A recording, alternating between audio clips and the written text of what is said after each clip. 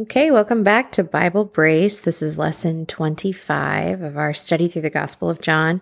Just want to encourage you guys, if you have not listened to our Intro to Bible Study episode and lessons 1 through 24, to go ahead and do that and catch up. That way you'll be on the same page, literally, and you'll be able to join us and know what we're talking about. For those that have done that, welcome to lesson 25. I did realize that I got a little excited last week and got a little ahead of myself. And so today we're going to be going back and reminding ourselves of some things, making sure we build out that foundation a little bit more for this phase of the ministry of Jesus before we head into the Samaritan woman at the well again and really explore all that to its fullest. And so before we even get to Samaria, there are other gospel passages that reference Jesus and his leaving for Galilee. And so we've been mainly in the book of John the last week or so, last couple weeks, because remember, John kind of fills out this parentheses of the ministry of Jesus that the other gospel writers just skip over, and they go right into other aspects of the ministry of Jesus. And what's kind of cool is, from what we understand, John the Apostle was there with Jesus for this ministry phase. And so it's really neat to see things that he would remember and that he would be able to recount. Matthew was a disciple of Jesus who wrote the Gospel of Matthew, but he was called later. We'll see that as we get into the Gospels. Luke was not a disciple of Jesus. He was a physician that wrote Luke and Acts to Theophilus. He gathered these accounts and wrote them all down and sent them to Theophilus. And that's where we get Luke and Acts. Now, Luke probably interviewed individuals that were involved in these events and had very good information, probably it's believed mostly from Paul because of how he knows about the ministry of Paul in the book of Acts. But then Mark was most likely John Mark, we believe, from the Gospels, who's featured later in the ministry of Jesus and then early in the ministry of Paul and Barnabas, and then again later in the ministry of Paul. And he goes through some interesting growth and change in his own right. But John Mark, or Mark, who wrote the book of Mark, we believe, would most likely also have gotten these events from interviews and stuff that he was there for. Obviously, we know that Mark was able to capture that a little bit better than other writers. For example, the young man that follows the disciples and Jesus into the garden was probably John Mark, because his gospel is the only one that mentions him having gone out in just a towel because he was probably sleeping and saw them leave and followed them.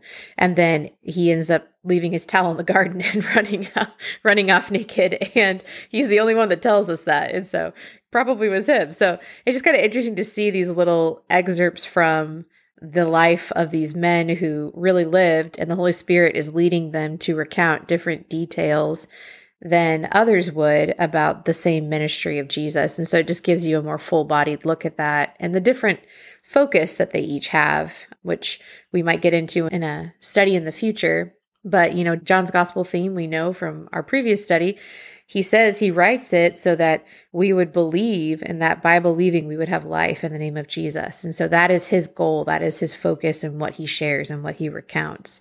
And so it's just special to see the way that John is able to share these details of the early ministry of Jesus in ways that other gospel writers don't. So that being said, before Jesus gets to Samaria, when we were in chapter 3, verses 22 plus, we saw that Jesus and his disciples were in the region of Judea and Judean territory baptizing. And there's that interaction with John the Baptist and his disciples. And then when Jesus decides that he's going to leave, so chapter 4, verse 1, Jesus knows that the Pharisees are hearing about him making and baptizing more disciples than John. He leaves Judea and departs again for Galilee. And it was necessary for him to go through Samaria, so through verse 4 of chapter 4. So then let's look at some of the other gospel accounts of this transition in the mind of Jesus, this change in his location. Matthew 4:12 also references this. And it says, "Now when he heard that John had been arrested, he withdrew into Galilee." This gives us a little caveat that we didn't know yet, that John the Baptist is arrested around this time. So that's kind of interesting. There's a little hyperlink G here after arrested in my Lexham English Bible. And if I click on it, it says literally had been handed over. Now, when you heard that John had been handed over, he would journey to Galilee. That's kind of interesting. So now we're getting a little bit of motivation here almost, that he was given up. So let's see if the other gospel accounts speak more to this. By the way, before we leave Matthew, we can see that verse 11 that comes right before this in Matthew chapter 4 is the end of the temptation of Jesus in the wilderness. And then he goes right into this phase in the ministry of Jesus. So again, we see there's quite a bit of stuff that happened between the temptation of Jesus and this phase in his ministry. And Matthew kind of moves on to other things. It's just not his ministry focus when he is recounting the life of Christ. So it's kind of interesting. All right, so Matthew 4:12 talks about this phase. Let's go to Mark 1:14. Mark 1:14. All right. And so here, again, if we go to verse 13, we see that Mark is going from the temptation of Jesus right into this area too. So 14 says, and after John had been taken into custody, Jesus went into Galilee, proclaiming the gospel of God and saying, the time is fulfilled and the kingdom of God has come near. Repent and believe in the gospel. And then this uses the same word for have been taken into custody. If you use the hyperlink here, E, after custody in this passage, it says literally have been handed over. So again, this seems to imply, and maybe we're reading more into the passage than we need to, but this seems to imply that the religious leaders handed John the Baptist over because he had quite a following and of loyal followers we see from other passages we are looking at. So that's kind of interesting. Let's go ahead and go lastly to Luke 4:14. And see what Luke has to say about this. Luke sometimes gives little nuggets of information more so than other gospel writers do. So Luke is coming into this again from the temptation of Jesus. Verse 13 says, and when the devil had completed every temptation, he departed from him until a favorable time.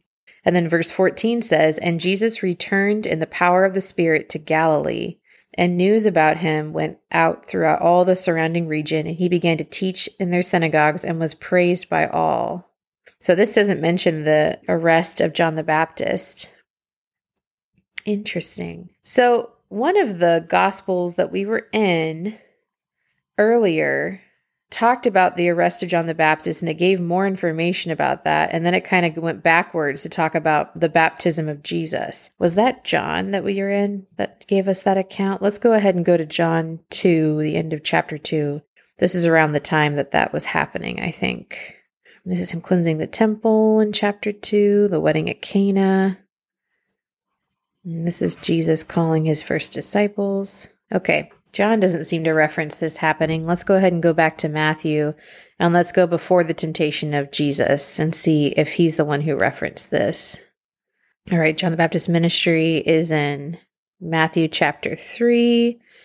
Baptism of Jesus starts at verse 13. And then we go right into the temptation of Jesus. So it's not Matthew. Let's go ahead and go to Mark real quick. All right. Let's see here. Mark's talking about John the Baptist pretty quickly here, right in chapter 1. And then verse 9 talks about the actual baptism. And then he goes right into the temptation of Jesus. So let's go to Luke real quick again and see maybe earlier in Luke we find this. Luke 4. Let's go earlier. That talks about the genealogy of Jesus. Oh, here we go. Okay, so chapter 3, starting around verse 18, is talking about John the Baptist. So with many other exhortations also, he proclaimed good news to the people.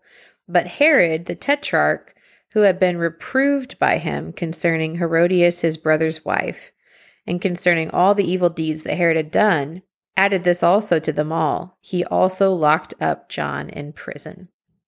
Okay, so Herod is locking up John in prison, but then it says in verse 21, now it happened that when all the people were being baptized, Jesus also was baptized. So Luke was the one that did that, where he kind of talked about what's going to happen, and then he went backwards a little bit and talked about the baptism of Jesus, which happened before that. So I'm just curious. Let's go to Luke in our study Bible and see if there's anything else here about Herod the tetrarch, because Herod is Jewish from what I remember.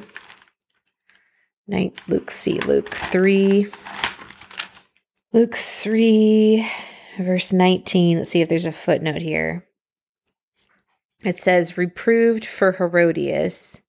And then it says, see note on Matthew 14:3. Oh, so Matthew, later in Matthew, apparently we have more information about this. Let's go to Matthew 14, verse 3. That says, for Herod, okay, wait, I'll start at 1. At that time, Herod the Tetrarch heard about the fame of Jesus. And he said to his servants, this is John the Baptist. He has been raised from the dead. That is why these miraculous powers are at work in him. For Herod had seized John and bound him and put him in prison for the sake of Herodias, his brother Philip's wife. And then there's a footnote here that says some manuscripts have his brother's wife. And then verse 4 says, because John had been saying to him, it is not lawful for you to have her. That makes sense if it is his brother's wife, why it wouldn't have been lawful for him to have her. Verse 5 says, and though he wanted to put him to death, he feared the people because they held him to be a prophet. So again, this gives that feeling that it's not people that are handing him over to Herod. This seems like, and we're reading into this a little bit, but it seems like maybe the religious leaders were a part of this arrest of John the Baptist too. And though he wanted to put him to death, he feared the people. But when Herod's birthday came, the daughter of Herodias danced before the company and pleased Herod so that he promised with an oath to give her whatever she might ask. Prompted by her mother, she said, give me the head of John the Baptist here on a platter. And the king was sorry, but because of his oaths and his guests, he commanded it to be given. He sent and had John beheaded in prison, and his head was brought on a platter and given to the girl, and she brought it to her mother. And his disciples came and took the body and buried it, and they went and told Jesus. That's interesting. So the John the Baptist disciples were still following John the Baptist, again, which I think is kind of interesting because Jesus is the one John the Baptist is pointing to. So why are these men still kind of hanging out with John the Baptist? It's interesting. And then they buried it and they went and told Jesus. So at least they saw the connection there that Jesus was a part of this.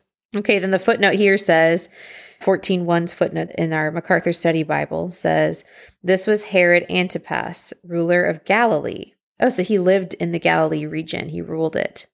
And that's the area that Jesus is going back to. That's the area that most of the disciples are from, and Jesus is from too. Well, he's from now, and he's not like from fully. One of the 4 rulers of a divided region, after the death of Herod the Great, Palestine had been divided among his sons. Elsewhere, Matthew refers to Herod as king, because that was the title by which he was known among the Galileans. And then 14:3 says, Herodias, his brother Philip's wife. Herodias was the daughter of Aristobulus. What an unfortunate name. Another son of Herod the Great. So when she married Philip, she was marrying her own father's brother. What? That's gross. Her own father's brother. So she married her uncle Philip. What precipitated the arrest of John the Baptist was that Herod Antipas, another of Herodias' uncles, talked Herodias into leaving her husband, his brother, in order to marry him. Mark 6:17 talks about that, thus compounding the incest as well as violating Leviticus 18:16. John was outraged that a ruler in Israel would commit such a sin openly, so he rebuked Herod severely. We see that in verse 14:4 of Matthew. For this he was imprisoned and later killed. Then we see Mark 6:14-29 mentions this too. So let's look at that really quick. Mark 6:14-29. Okay, this is talking about the death of John the Baptist again. So it's just going over the same account. All right, and that just goes over more about the same thing. Okay, basically. Interesting. So this section about John the Baptist, we're getting a little ahead of ourselves because when Jesus leaves Galilee, John the Baptist is not dead yet, right? He's still alive. It's just that he was freshly imprisoned. Now, some would think that in this situation, that it would make sense for Jesus to leave the region that is getting a little hot, right? Because from looking at our map last time, we know that John the Baptist was probably baptizing a little bit north of where Jesus was probably baptizing. He would have been closer to Galilee, and Jesus would have been like further down the Jordan to where he had to cut across a region of Samaria to visit the woman at the well before going into Galilee. So if we think about John the Baptist's arrest causing Jesus to leave that area, really he's like heading into Galilee, which is what Herod was tetrarch over. So I don't know what town Herod's living in, but it seems like instead of going away from trouble, he's heading into it. So it's kind of interesting. And Jesus also said, it also says that because he knew that the Pharisees were hearing he was baptizing more than John had been, that was part of his motivation for going in further into Galilee. And maybe we're just assuming some things here, but it does seem interesting that John the Baptist was handed over to Herod. Maybe the Pharisees were getting a little jelly and, allowed for him to be arrested or accommodated that in some way. And then around this time, Jesus is actually gaining popularity over John the Baptist, and he knows the Pharisees are hearing about that, and he goes further into Galilee. So it's kind of interesting. We are a little over, I apologize, but we'll be right back in lesson 26.